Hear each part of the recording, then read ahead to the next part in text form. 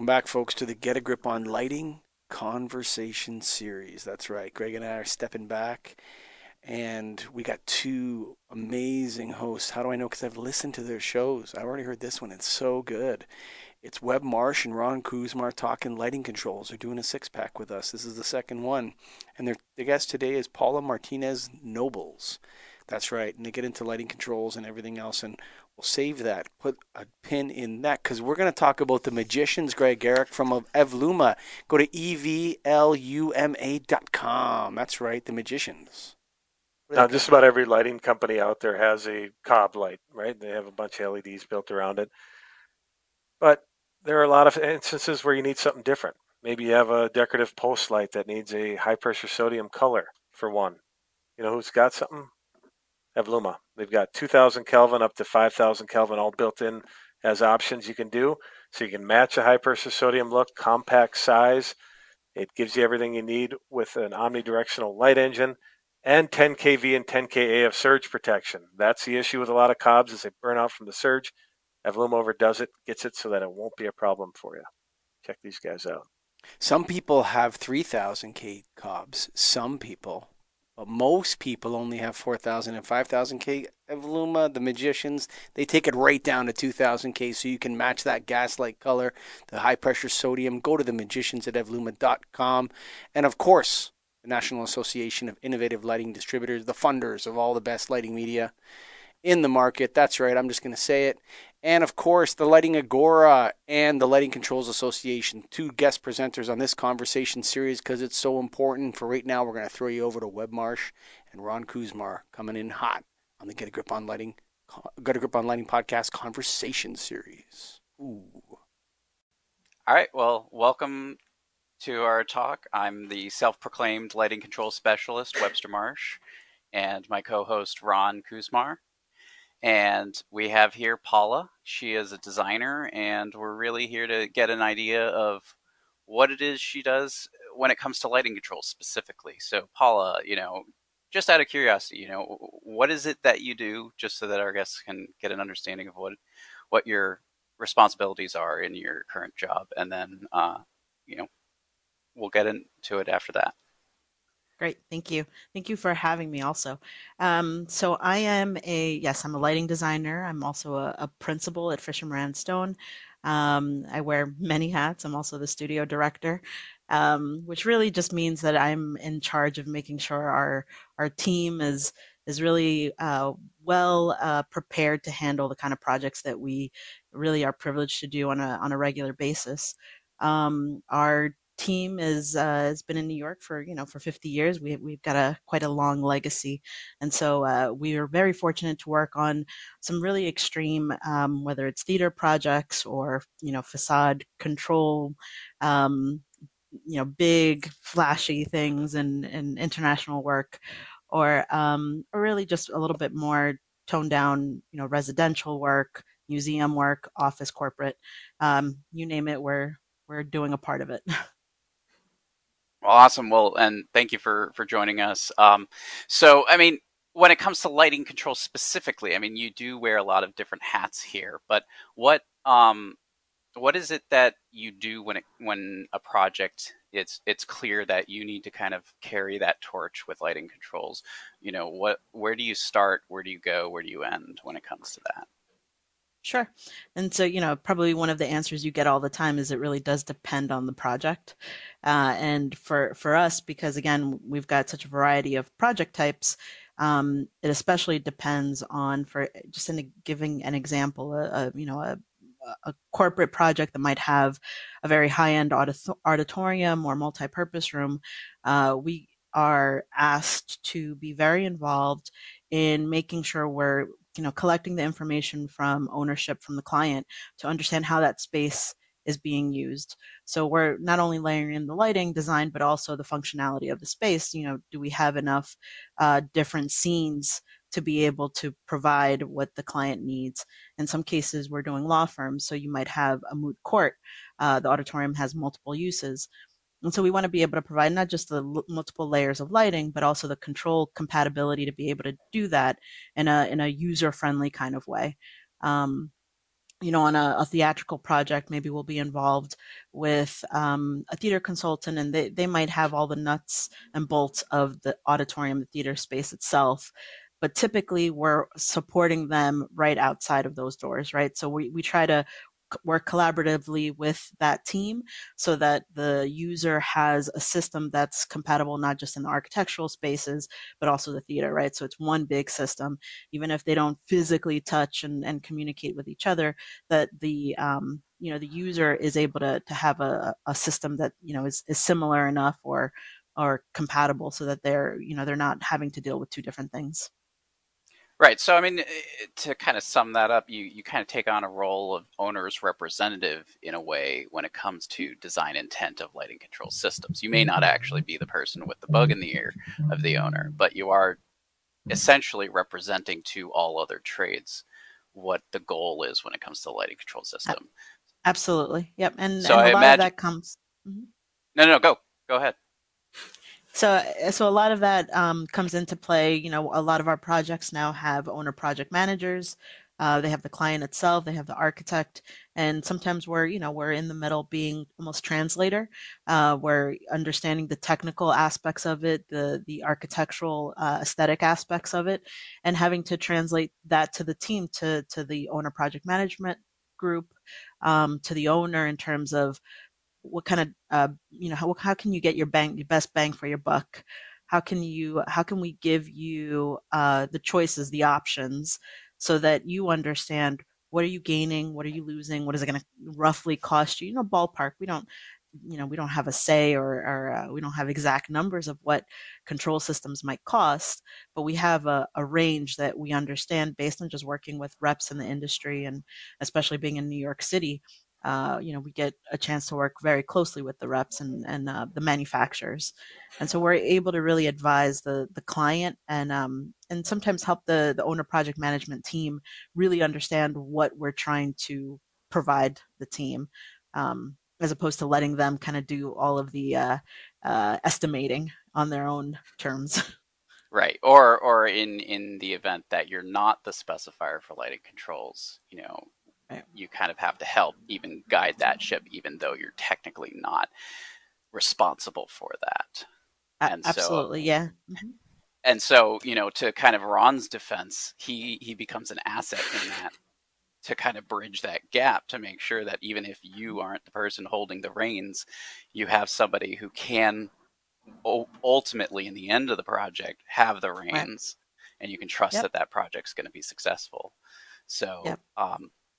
yeah, I mean, when it comes to system design, it's a real handicap when you don't have that scope, though. No, it definitely is, and ultimately, um, you see lighting, and you see lighting either not dimming up and down as it's supposed to. So the first instinct you're going to have as an owner client is to say, "Oh, something's not working with the lighting design." So the first call that Mhm. goes out is to the lighting designer, and and I think you've mentioned before that you often are called back a year or 2 years later. We're also called back a year or 2 years later, and it's always really interesting to see, like, all right, what dots didn't get connected, and how can we try to close it all out again without starting a whole nother project. Well, it's even worse sometimes when the client has clearly been living with the issue for multiple Yeah. years, and you get that call, and it's like, I really wish you had called me like so many times earlier than uh, this. Like, or or even worse, it was on the punch list. right. It needed to get resolved. It never got resolved. Right, and so that's a real trick right there. I mean, maybe some of the people listening in might not realize, but just because you put it on a punch list doesn't necessarily mean that it's going to get worked out. I mean, Right. sometimes that punch list just gets ignored, or the contractor's already done with the project by the time that Exactly. that punch list gets kicked over to them. So, I mean, part of the additional hat, with these multiple hats that you're wearing, it's almost coordinator too. You kind of have to herd these cats to make sure that that everything's done correctly. And so, talk a little bit more about what that coordination is like. Sure. Yeah, I mean, and again, it depends on the time of the project, the timeline, what phase you're in, and even just closing out a job, right? Getting on site, coordinating times with the integrator perhaps or with the manufacturer, and we actually have a project now where it has been extremely difficult to identify where the problem is along the line, right? We've had the controls manufacturer involved, we've had the electrical contractor involved, the manufacturer for the LEDs and the drivers. We've got the rep agents, so we've got the architect, the contractor. Everybody's got a say or a play in the owner project management team, trying to pull all the teams together. And there's something not clicking, something not working, something didn't get reviewed in the installation, and we haven't been able to, kind of work it out. So cool. So in the case of that specific project, I'm very curious, Mhm. is there an integrator currently involved to sort of help tie some of this together, or is there not one? There isn't one. And so Okay. for that particular job, that's the sort of, to your point, um, we're wearing that hat where we're reaching out to the manufacturer and we're saying, please make sure you're speaking to the contractor, troubleshoot these things. What else do you have to troubleshoot? And so we're playing that integrator almost role of saying, all right, you go check with this. I'm not in the drivers themselves unwiring and wiring things like maybe an integrator Right. would, but definitely having to facilitate communicating between different teams. It's a really So I mean, tough role to be in because the electrician is ultimately saying, "Well, it's not my fault," right? And the driver Right. manufacturer says, "Well, it's not us." And it's a really tough role to be in without having sort of that dedicated middleman that's in charge of the project that can really point to a specific issue and say, "Nope, this is what it is," and really hammer that home and get it resolved. Right. Exactly. yeah. So I mean, and then adding to that, it's almost like you have to be prepared to take on that role if the fee of the project or the scope doesn't cover including an additional person such as an integrator. So in the event that it's a massively complex project, but they don't want to pay for an integrator, what do you do? I mean, we rely heavily on the manufacturers. We rely heavily on the reps to be able to help coordinate things, and their brand is just as much on the line as ours is. And so we want to make sure that we're, having that conversation that, if we all look good, then if I look good, all look good. Now, if it starts to look bad, then it just trickles down. But of course, as the person who's talking to the architect and the client, we're sort of the first the first person to get attacked. Right, yeah. And so I mean the manufacturer's rep becomes an essential player, but at that point, not having this third party integrator involved, you're kind of stuck with the manufacturer's limitations because they can't, Right. per the conversation we had last time with Ron, he can kind of leap from manufacturer to manufacturer. But if you're working with one rep, I've done projects with multiple manufacturers on the system, and you kind of have to really make sure that they communicate with each other, because otherwise they don't touch each other's equipment. They don't really work Yeah. on each other's systems. So Yeah, and it's um, it's not great to leave it to fate, right? It's not great to right. say, okay, hopefully this contractor will actually get really excited about the project and take it under their purview to make sure everything looks great and works wonderfully. And sometimes we really luck out, and there are some really great contractors and electricians that get excited about things and they enjoy the challenge. But you're not always so lucky. Well, and I mean that's the specifier's job, is to make sure that things are detailed out. If things aren't in the documentation, then it's up to the contractor to make the guesswork. And so, making sure that a system is fully vetted before it's out to bid can be really challenging, especially if, for instance, the owner doesn't have a clear intent in mind and you kind of have to guess for them. So, in the event, I know a lot of designers will have sort of a default format in the event that the owner doesn't have an intent in mind. But do you have something in mind? Do you usually have a conversation? Do you have questions that you ask? Like, how do you overcome that challenge? Yeah, I mean, we try to have all of those conversations up front, and usually it happens, we'll poke at DD, we'll poke at CD, and right before that final issuance goes out, we try to, sound the alarm again and say, we really want to make sure that this gets caught in the specs. We want to make sure that you're not hit at a later date with an additional charge, a change order because something didn't get captured. And it also helps a tremendous amount to have architects that you develop a relationship with, you have a style of working together, and frankly their understanding of our work is always helpful, right? When you have new clients and new relationships, that always gets a little bit more complicated.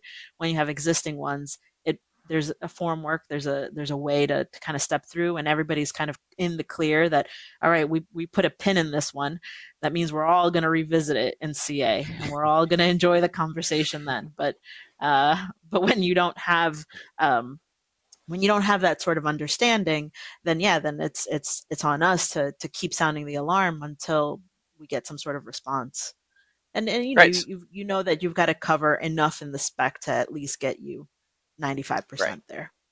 Right. But I mean, to kind of counter argue that point, a lot of specifiers, right now at least, don't really flag the attention to that issue. And I would say that what you're doing is above and beyond the majority of specifiers out there, maybe not lighting designers specifically, but engineers, architects. Maybe the project timeline is just too much of a crunch for them to actually have this conversation about such a small portion of the project known as lighting controls, that they're just trying to push this out the door, get it done so that it meets, what they want. So, I mean, I think that it's great that you really try to establish with your existing clients, because that really says a lot about the service you're providing. Yeah. And I think that, our listeners hopefully are taking this in and going, hey, maybe we should be doing this too. Because, project success with lighting controls right now is abysmal. A lot of Yeah. people hate lighting controls. A lot of owners right now have started to weed out systems because of bad experience. And I don't think it's the Yeah. system's fault. I think part of it Yeah. is contractors, part of it is specifiers, part of it is, owners. But I think everybody, if you have somebody who, like yourself, who's really expertise when it comes to this information, is really continuing to hammer over people's heads, you get something back from that project, Yeah. and you Well, get I think something that helps us and our team and our office is you do have we have a good group of people that have experience for more than a couple of years, right? They've got a dozen years of experience, or that there's somebody near them that has at least a dozen years of experience. And so with that comes the ability of really focusing in on the most important parts that are going to be relevant to the user, right? You don't want to go down the rabbit hole of, oh, do you want it to be 0 to 10 or DMX? You don't want to have that conversation with the client. And sometimes the client does have a person in their group that wants to get into the details, wants to get into the weeds, but you got to keep it high level enough for them to understand, what am I missing if I don't have this, or what am I going to gain? And I think that, to your point, Webster, it's our responsibility as the specifier to be able to understand that you've got to put it in some terms that they're going to understand, that they're going to kind of react to and want to pay attention. Because I think a lot of times, if an owner is not willing to answer a question, it's because they don't understand. I think that's a really good point. And so I'm curious, if you have some examples of terminology language that you use, or questions that you ask in lieu of saying, hey, do you want 0 to 10? Because that is a very specific question being asked. It's asking something that I don't even know if necessarily every lighting designer needs to be able to ask that question. I think definitely when you're at the specification level, you're detailing out the luminaire requirements for sure. But I think at the high scope, you're right. There's something else out there that needs to be asked even before you get to that level. Yeah. We ask a lot of programmatic questions. How do you envision using the space? What kind of space in the building do we have to go and bury controls? How much changing are you going to do after this initial build? Are you imagining that you're going to have conference room turned into offices at a later point? It's a lot of just questions that are broad and seemingly unrelated, but you tie it back to the reasons why you're going with a specific control system. For sure, and I think that those kinds of questions do come from a place of knowledge. I mean, you can't Right. just say, oh, where are the lighting controls going to be stored without understanding that there's a big panel that needs to go somewhere. Right. So understanding that is part of this whole questionnaire. And so if you have an owner, for instance, who has space limitations in their project. You know that electrical rooms are really tight and you're not going to be able to put much in there. Okay, where can we mount stuff? Do we have plenum space? Do we, all of Right. these questions are fantastic ways of leading to an answer that can help you identify the system. Ron, you had a thought. Yeah, so sort of spinning off of that a little bit more, based on the answers you get back from the client, from the OPM, at which point do you decide, hey, look, based on everything, and you go back to your team and based on everything they've come back with, at what point do you guys sort of sit down and decide, this is a project that really could use an integrator or maybe it doesn't? And then how do you approach that with the client and the OPM if it wasn't something that you originally envisioned being a need? Sure. Yeah, and I mean we will typically I think DD is a good time. Excuse me. DD is a good time to start thinking of, is this a project that's perhaps complex enough that it's really going to require an integrator, somebody to be hands-on throughout this process. And at that point we will have that conversation with the owner project manager or the client, depending on the relationships there. Um, but as far as us, picking a system, that probably comes right before saying, all right, if we're going to go that route, then we probably need system plus integrator, or actually we can just go with this system. This is going to be typical enough for a typical electrician to handle, or this might get complex. Let's see if we can add this into the specification that we need somebody else to come in and help. And so, I mean, integrators are an essential part of that. Are there other specialists that you'll tap if something needs some kind of hovering? That, I mean, lighting designers cover a lot of bases, but are there others who can support lighting designers? No, absolutely. Actually, that's a really good point because we actually have an example of that. We had a project where we were pushing for the integrator angle, and we were having a really hard time convincing the owner that that was required and that added cost was needed because they're looking at us and why did we hire you, or what do we have an electrical contractor for, or what about the control system that we've specified? And right here it says that this person is going to be on site however many days. And we're trying to explain, no, no, no, that's not what we mean. And it gets to a point where there's only so much explaining we can do. And so where on that particular project, what was very useful, helpful was speaking to the manufacturer, working through with them their bill of materials and understanding what parts of this go away, what parts of maybe site support goes away and gets taken up by the integrator, and at what point do you also want an integrator because you don't want those phone calls. And so we all make out better if we actually get this into the spec early on and get everybody on the same page, and then we can start working in that direction together. Well, and I think you really brought up an excellent conversation point to have in the CD process, which is understanding where the cost of the system is going to be distributed, because there are so many projects I've seen happen where there's a double billing as a result of the fact that Right. they went, oh, okay, we need an integrator and we need this and we need this. And it just kind of cascades. And suddenly you have a $50,000 lighting control system that's $150,000. So, I think really making sure to have those conversations when you are grabbing additional services outside of the manufacturer. I like to say manufacturer provided integrator versus lighting control system integrator, third party integrator, because of that, because technically the manufacturer does provide integration services. Right. Um, and so, out of curiosity, what does that conversation? How does that conversation with the manufacturer go when you start trying to cherry pick services out. I mean, fortunately for us, I think we've got good relationships with our manufacturers that nobody felt like I was taking too much away from them. No, and Yeah. I think it was what's the word, uh, reciprocal, or it they understood just as much as we did that it was important to have an integrator for this kind of project, and it was important for for the effects we were going for.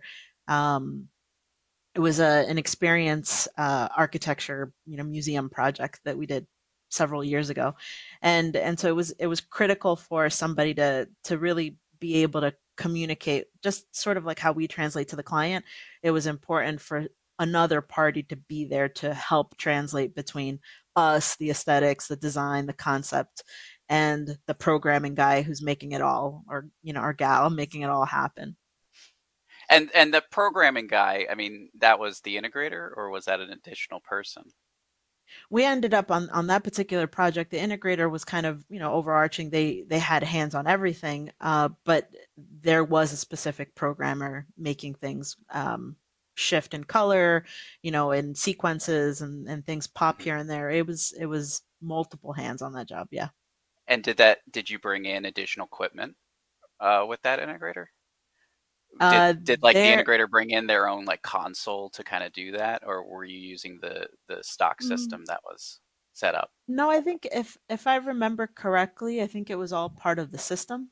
Um, I don't remember them bringing in additional Sure. components, the integrator bringing in additional components. I just went on a project site where the integrator brought in an additional console to do the work. That's why I was asking that Oh yeah. question. But I've had that happen on a mock-up, where right. we just said, we asked the rep, "Hey, can you help us? We need to program this for a mock-up." And he shows up with his little box and he's sliding things around. Like, this is so much better than I could have imagined. Thank you so much. But I think that's a great example of why developing a relationship with a manufacturer's rep is also critical with lighting controls, Yeah. because they have that ability to just be like, okay, here's Yeah. a kit. Yeah.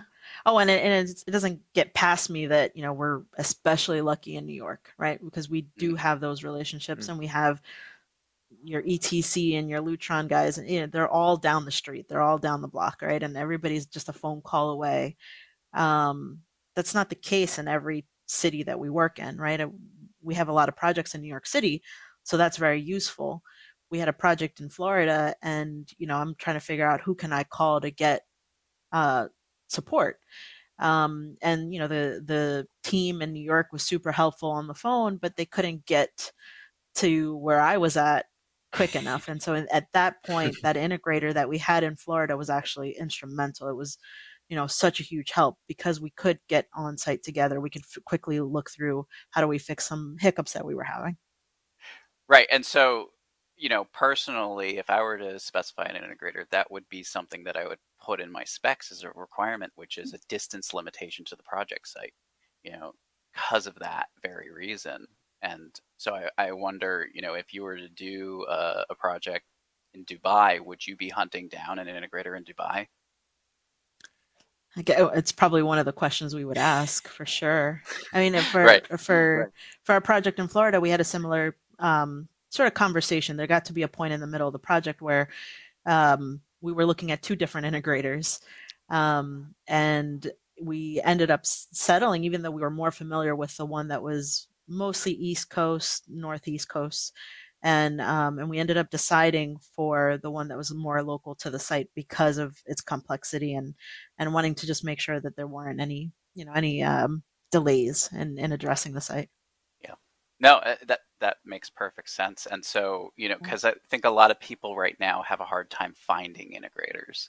I mean, Yeah. it's easy enough to type in integrator on Google and find like the big, you know, national wide groups, but they're actually quite boutique when it comes to size in the most part. And so, being able to zero in, I mean, sometimes I'll call the manufacturer and say, hey, do you know of any integrators in this area? Um, and I think to your point, interviewing them, identifying who they are, talking to them, making sure that they can do what you need them to do before even working with them is really critical, because I've definitely had times where a rep has tried to sub an integrator on a project, and I'd look at the name and I'd look at the services that they provide, and I said, these aren't going to do what you need them to do. They're designers. Yeah. They're just going to give you some documents. Like, they're not actually going to go in there with a screwdriver and make sure everything's terminated. Yeah. So, Yeah. but you know, so kind of winding back to finishing the project out. We've talked about getting started, kind of following through in the middle, but then when you're closing the project out, what is your responsibility? And where our services very rarely don't include some site days, right? Very rarely are we not on the job. 99.9% of our projects we're on site on the final days, final hours sometimes, walking out the back door as the guests are coming in the front. Um, and so what that means is we're making sure, we're hoping that things have worked themselves out, or we've nudged enough people or shoved enough people to get their attention to troubleshoot, make sure the control system's working. I think where often there's an area of sort of cloudiness is, does the client actually get their training in, right? Because often we're not involved in that. And we might have sold the client on, yeah, you're gonna know how to use the system. You just got to have your team, and the manufacturer's going to train them, and it's easy peasy. But in reality, we have to be mindful when we say that, because the contractor's deciding at what point that's going to happen with the manufacturer. Sometimes that happens months, if not a year or more, after the site has been finalized. And so it's, again, there's just more calls that either we're getting or the architect's getting. So, the site focusing and setting levels and making sure the time clocks are all programmed, at least on day one, how they're supposed to be. That's almost the easy part. It's making sure then on, day two, that everybody's got what they expected. That's the scarier part. Yeah, I think that's really kind of on nail on the head with that point, because yes, you can commission a project through and through and make sure that it meets the documentation that you created, but if the occupants, A, don't understand it, B, don't like it, or C, don't know who to reach out to because of these issues, that's really going to cause this whole distaste for the system. Right. And so, as a specifier, your hands are kind of tied because of that, because you can't just like go and knock on the door and be like, "Hey, do you like the lighting control system I designed for you?" You kind of have to wait for those calls to come in. Yeah. Yeah. It's almost like best case, when you hear nothing, it went well. Right. Yeah, Ron. Yeah, so it's funny because like that's always, especially during training and during commissioning, that's always one of my big things with owners is live with it for 3 months or 6 months, and then make sure they know who to call, right? Because it's whether it's the electrician or it is the OPM getting a hold of you, or as a specifier. But that's one of the things I always try to make very clear is live with it for a little while, and understand how it functions and what it's doing, what it's not doing, take notes, and then be able to share all that information at once, just to try and make it smoother for them and to let them know that it's not necessarily going to be perfect, because we don't always know what's in their heads. Right. Right. Well, and that's actually a conversation too that we have with the client as we're sort of, backing out of the project and sort of turning over the keys to the job for them, right? All right, this is yours. When day two comes around and they say, oh, actually, we want to revisit the large conference room and we want the scenes to be brighter or dimmer, whatever the case may be, it's threading that needle of, okay, but the system is yours now. Remember, in the specifications, you got the premium, like 2-year contract or 3-year, whatever it is, to have on-site service. Yeah, live with it. Like, see if that's what you really want to do, and then at some point you are able to change it. You don't have to pay us to come in.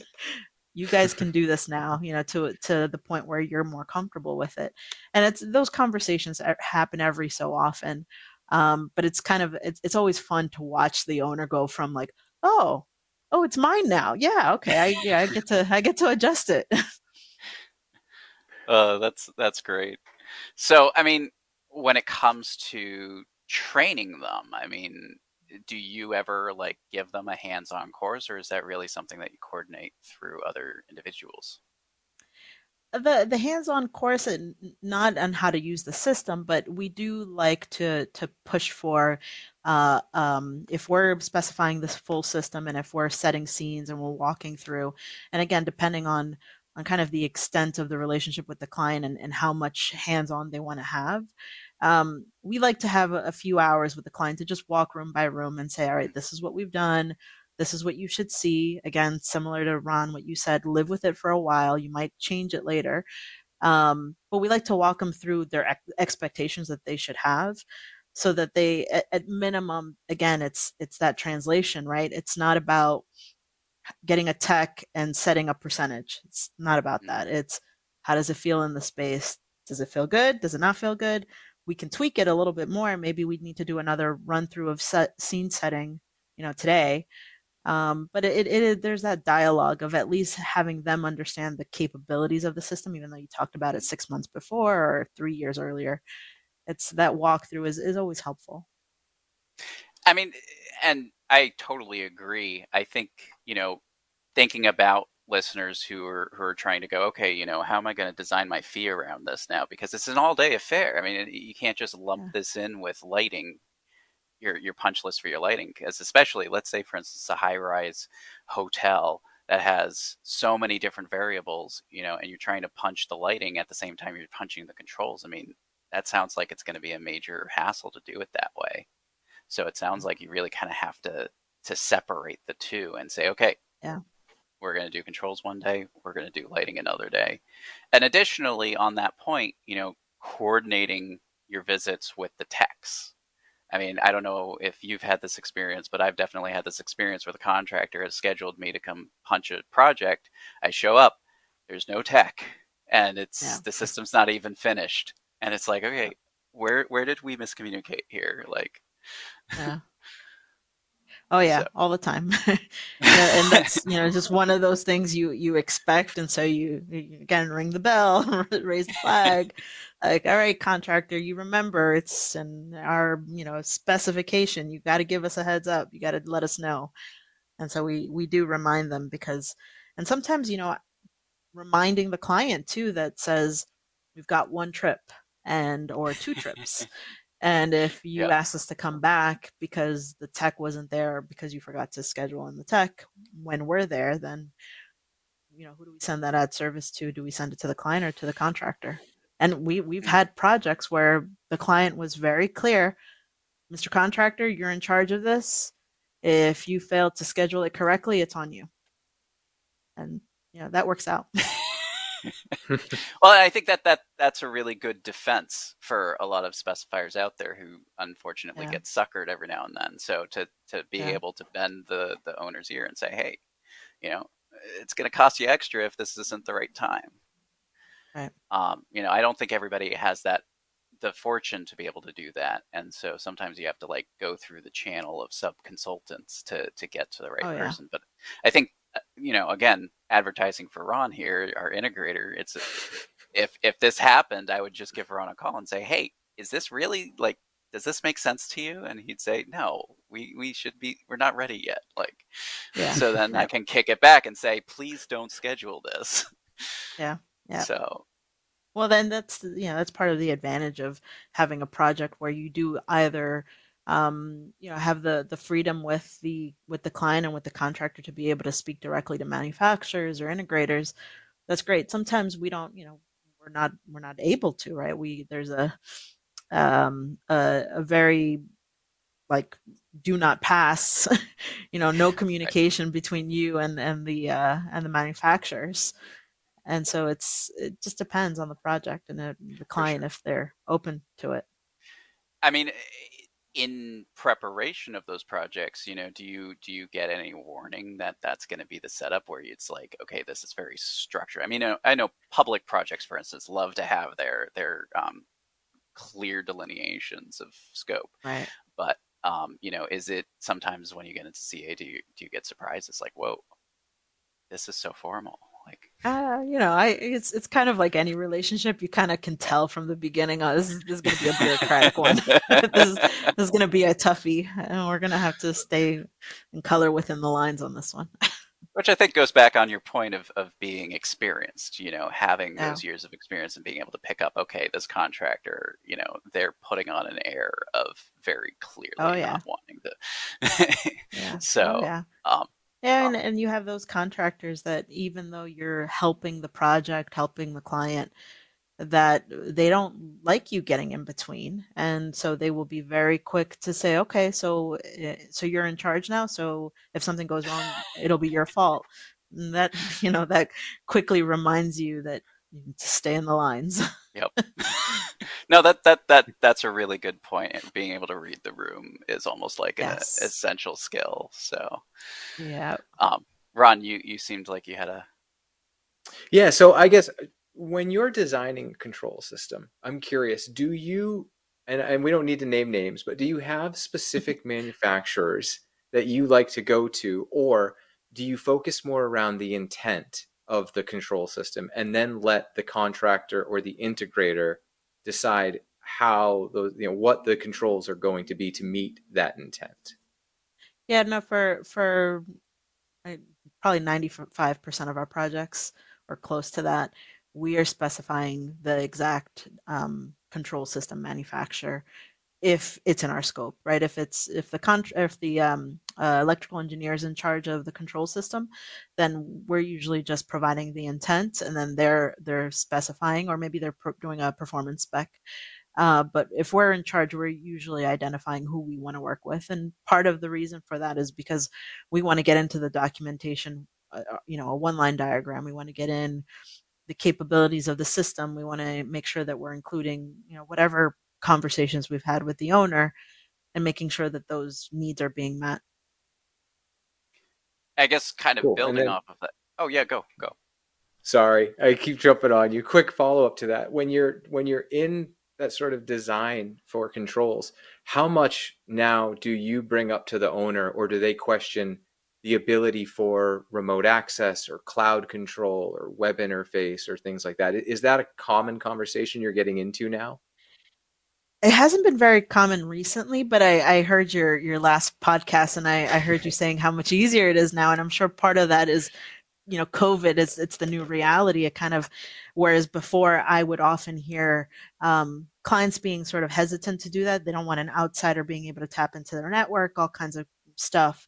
It seems like it's coming up a little bit more recently, and I can only imagine it's if somebody has to wait for the latest spike to go down for some site person to go on and fix whatever, it's everybody's all of a sudden going, all right, let's think about this. What makes sense? We're not breaking security if we let you control our light levels. And I was really intrigued by what you said last time, because I do wonder how much easier things are going to be in the future if there's a little bit more ability to remote control things in, rather than having to coordinate a site visit. So, getting back to the question that I had, which is going back to the scope of the project and whether or not you're the one specifying the controls or just the intent. What happens? Let's say, for instance, the designer of the system, who is not you, picks a system that is not going to work for your intent. What happens there? You're gonna quickly understand that I'm a bell ringer. So you're Then gonna give that phone call and say, "Hey, what's going on here?" I am quick to pick up the phone. I think that's great. I think that's Yeah, really that essential. happens. I mean, conversations need to happen. Yeah, it happens, and every now and then it definitely is an ego boost when you somehow know more than the engineer about what the system can do. It's those are fun. But yeah, no, it occasionally happens where again, you have a relationship with the architect, you kind of know what are the things that they're gonna want to see on the job.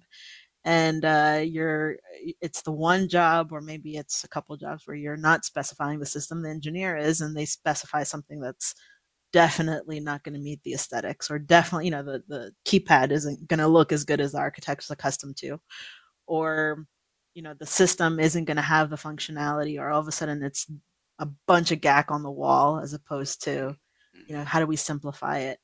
And then it's just a phone call, and I usually am a little bit more courteous. I'll call the engineer and give them a heads up that, hey, I don't think this is going to work. And if they're hard headed, and then I'll say, all right, let's get on a call with the architect and we'll sort it out together. But it usually clears itself up if you just actually raise your hand, as opposed to let it go by. Right.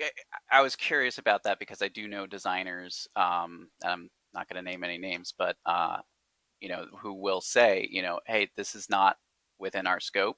We're not going to babysit the engineer or the architect or whoever has this scope. That's on them. And if they drop the ball, maybe they should have hired us. And I think that while, yes, there's a really important delineation there when it comes to fee and making sure that it's clear, okay, you're paying us for a very specific thing. I think there is sort of a collaborative element that's lost in that approach. Yeah. Yes. So yeah, I 100% agree, and it's easy to go down that I think that path of being a stickler with fees, and being a stickler to staying within your boundaries of what your scope is. But again, going back to experience, at some point you start to realize when you're too rigid in that way, it'll cost you down the line. It'll either cost you a relationship, or it'll cost you your design, right? One or the other. I would say you're extremely lucky if it doesn't cost you one or the other. No, I agree. And I think, to the point that you started off with, the person who gets blamed if the lights go wrong is the designer. Even if your scope was literally just one portion of the project, it's just this little color changing portion. If something else in the project goes wrong lighting wise, you get blamed for it. So same thing with lighting controls. Yep. But just to kind we had a project. Yeah. I was just a, no. we Go had ahead. a project. We had a project where we were just doing it, very simple, like open office space, a couple of private offices, and designed it thoroughly, and everybody goes in, and the first phone call we get is the hallway that leads to the bathroom that's not in our scope, but that everybody has to go through before they get into our scope, is 100-foot candles, is way overlit. So by default, our space looks dark. And it's it's one of those things where it's like, oh god, yeah, but there's 100-foot candles in that corridor. Somebody put in way too many troffers. That is not good design. And it is. If it has anything to do with lighting and you were remotely involved, they're going to call you. Yeah, and so I mean, in that situation, if you had the ability to be somewhat proactive, maybe it would have benefited you in the long run to say, "Hey, this is way over designed."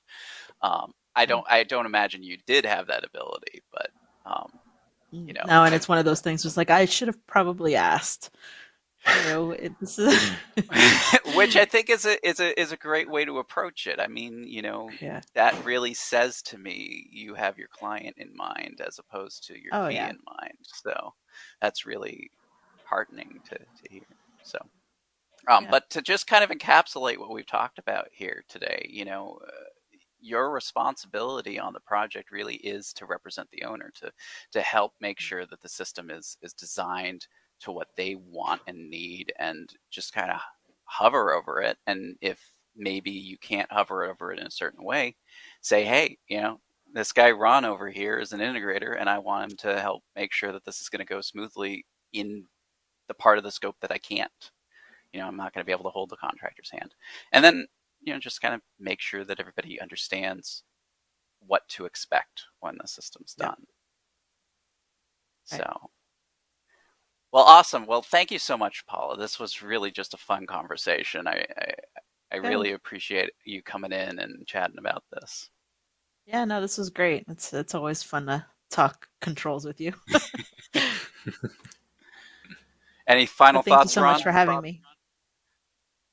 No, I mean, I think, it was great. It's nice to get, to hear from somebody else too, from another designer who does value controls and values the integrator. But as an integrator, I also need to sometimes step back and understand that it's not always your decision, right, 100% as to whether or not there is an integrator involved in the project. And you can advocate as much as you want based on the needs of the project, but it still doesn't mean that it's going to happen. But it's Right. nice to know that you're there and you're looking out for the owner regardless, and trying to follow everything through. And it's really good. So thank you very much. Yeah, no, thank you guys for having us or having me. I know you loved Ron and Webb and Paula coming in hot on the conversation series, but you got to check out the Magicians. They're ready for you. That's right. Evluma. Go to evluma.com, Greg Eric. What do you got? You got their OmniMax that gives you all the benefits of LED without sacrificing the light you love. You might want to match that high pressure sodium look, and I can't tell you how many times recently I've had customers say they need that. And you mentioned it before, a lot of people might have a 3000 Kelvin, but to get high pressure sodium Are truly you to get stealing that my yellow lines, glow, Greg Eric? I is, yeah, I am. But to get to that level, 2000 Kelvin will get there, man, and they've got it built Ooh. into it. So you know what Evluma can do is maintain ambiance efficiently. Come on, Evluma. That's because they're magicians. They They are. wave the magic wand of the Omni. Come on, that light's amazing. 2,000 up to 5,000 Kelvin. And, they're the only ones that have that right now. So go to evluma.com. And, of course, the National Association of Innovative Lighting Distributors, presenting all the lighting industry's best content right here on the internet for you to listen to and enjoy. And also the Lighting Agora. That's right, the Lighting Agora, making education available to the lighting professions, and the Lighting Controls Association. And thanks to Webb Marsh and Ron Kuzmar and Paula Martinez Nobles for participating in our conversation series. Very entertaining. Folks, if you made it to the end with us and with them, thank you. We love you guys. Bye for now.